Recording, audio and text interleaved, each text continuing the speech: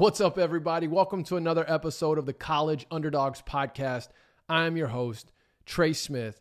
Today, we've had some breaking news as it pertains to the American Athletic Conference. I'm sure if you're listening or watching this, you probably already know. But if you do not, Commissioner Mike Aresco has announced his retirement, which will be effective May 2024. So essentially at the end of this, I view it as the end of this current school year, athletic calendar, I guess you could say. And got some other stuff. Going to give a quick hoops update, portal update, coaching carousel. And then if we've got time, I'll look at just do a quick overview over bowl season. So much has happened over the weekend, and it's like this week I've sounded off on the CFP committee. Tulane seemed to have zeroed in on a coach, and I can't remember what it was on Tuesday, but it just seems like each day there's been a new, it was the proposal of a new subdivision in Division I football. So haven't even had a chance to really take in and discuss bowl season. And, past 2 years, I have typically done a Bowl Mania episode.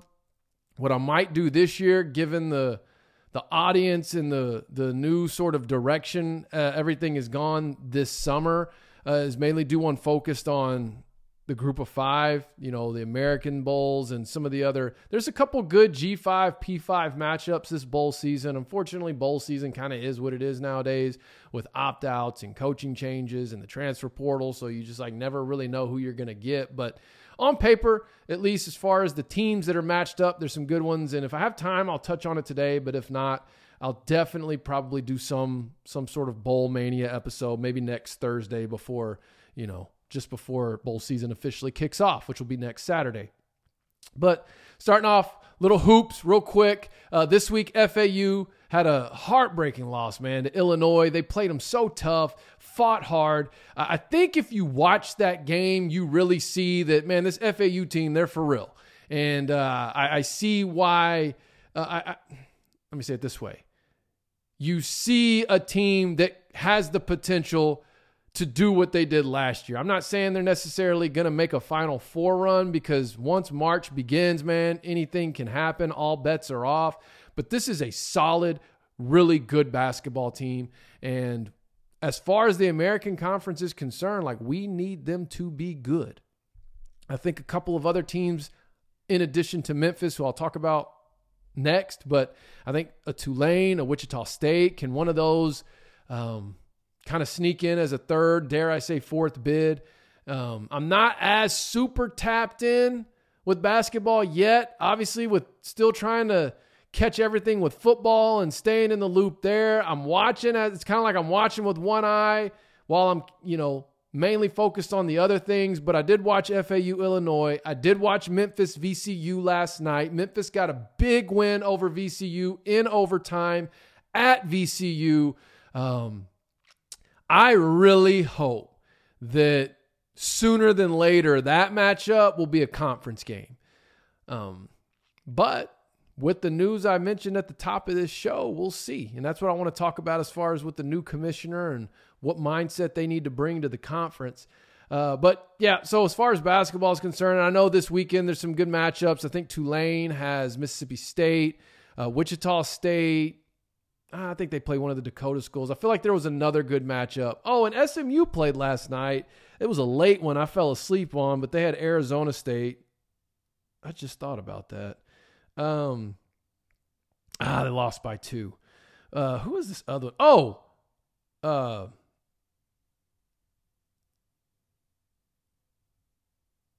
No. Yeah, never mind. I mean, Duke, Charlotte, Florida State, South Florida. That's kind of the weekend lineup. UAB, Arkansas State, South Carolina, East Carolina. So obviously, as we continue to get further away from football season, now there's always something to talk about between coaching changes, transfer portal, and realignment. This will sort of be a year-round. Football will be a topic of discussion. But I should say as we get closer to March, the basketball stuff will start to heat up, at least as far as this show is concerned. in the coaching carousel news, JMU hires Holy Cross head coach Bob Chesney as their next head coach. Don't know a lot about him. I know he's had a pretty good run here these last few years at Holy Cross. I know he was a head coach at some smaller schools, I think 2 schools prior to Holy Cross. And so fits the mold for JMU, and I'm sure he'll plug right in and continue their success on the football side of things. Memphis defensive coordinator headed to Mississippi State. That's another one in the carousel news. So who will Memphis bring in as their next defensive coordinator? That's a very critical hire for Ryan Silverfield to make. And so we'll be keeping an eye on that. And then in portal news, man, I'm not one of these like portal tracker guys. I just kind of see it as it comes through. And if a big name hops in there, I'll usually talk about it here on the show. But the main thing I saw was another UNT, I think, skill guy jumped in the portal. So UNT is taking a hit.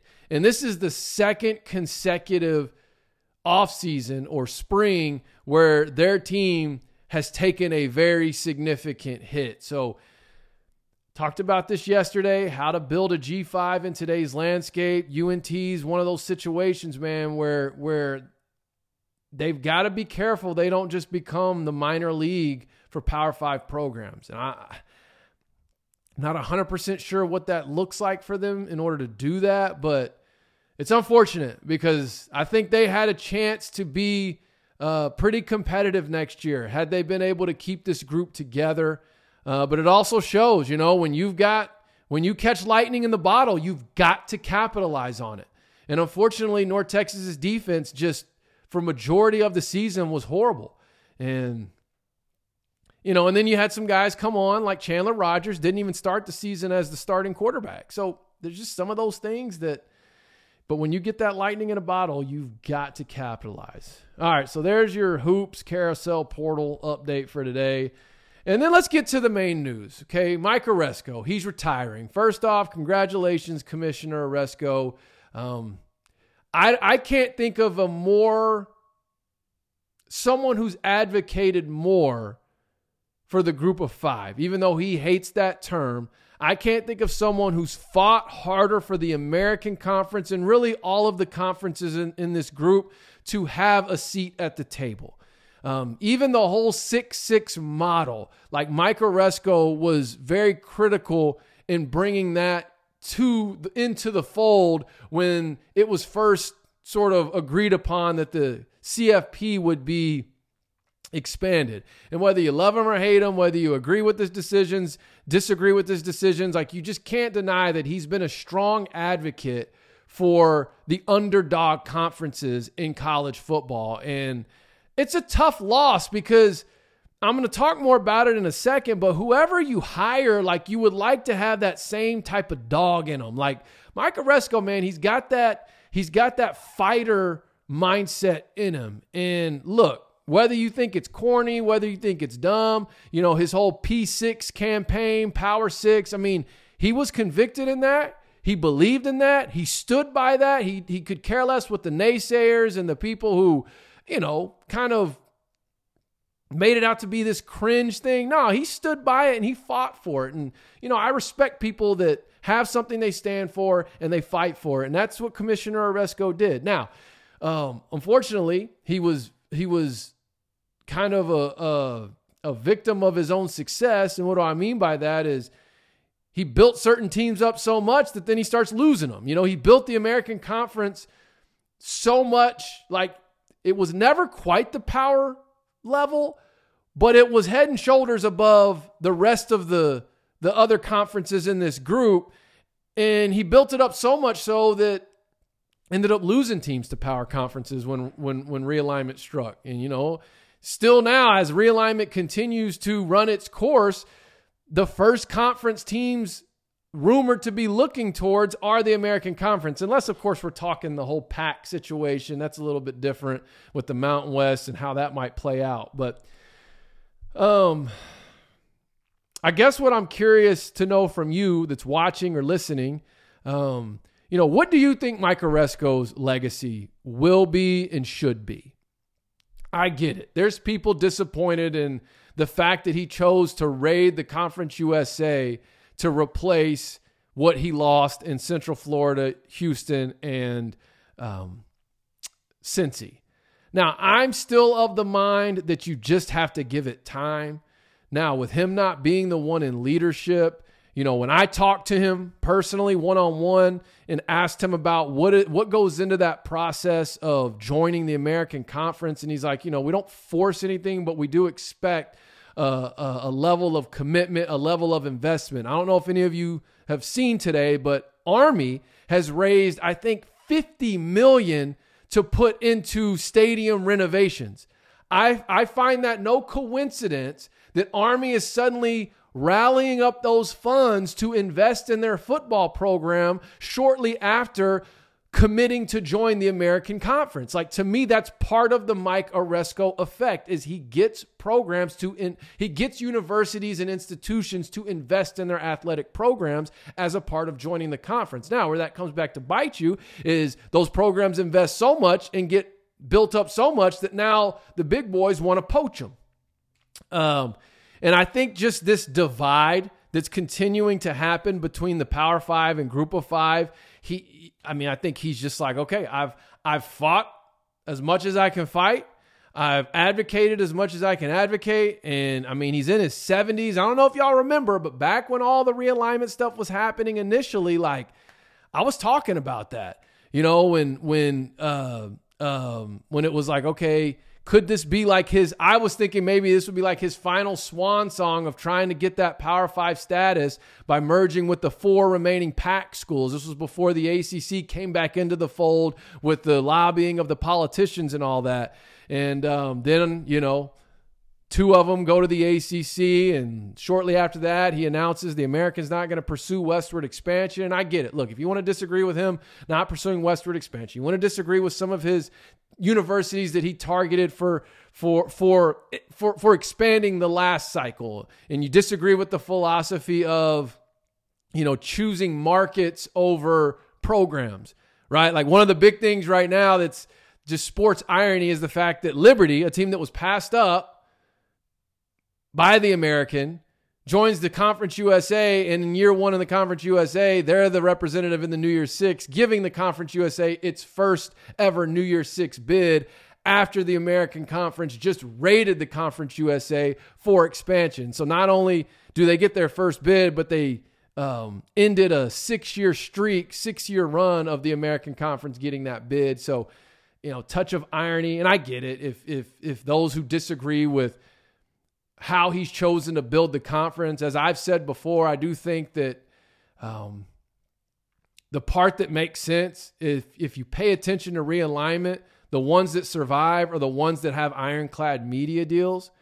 And I think the thought process was basically, look, if we want to continue to have an ironclad quality media deal, we need to make sure that we're in markets that are appealing to the networks.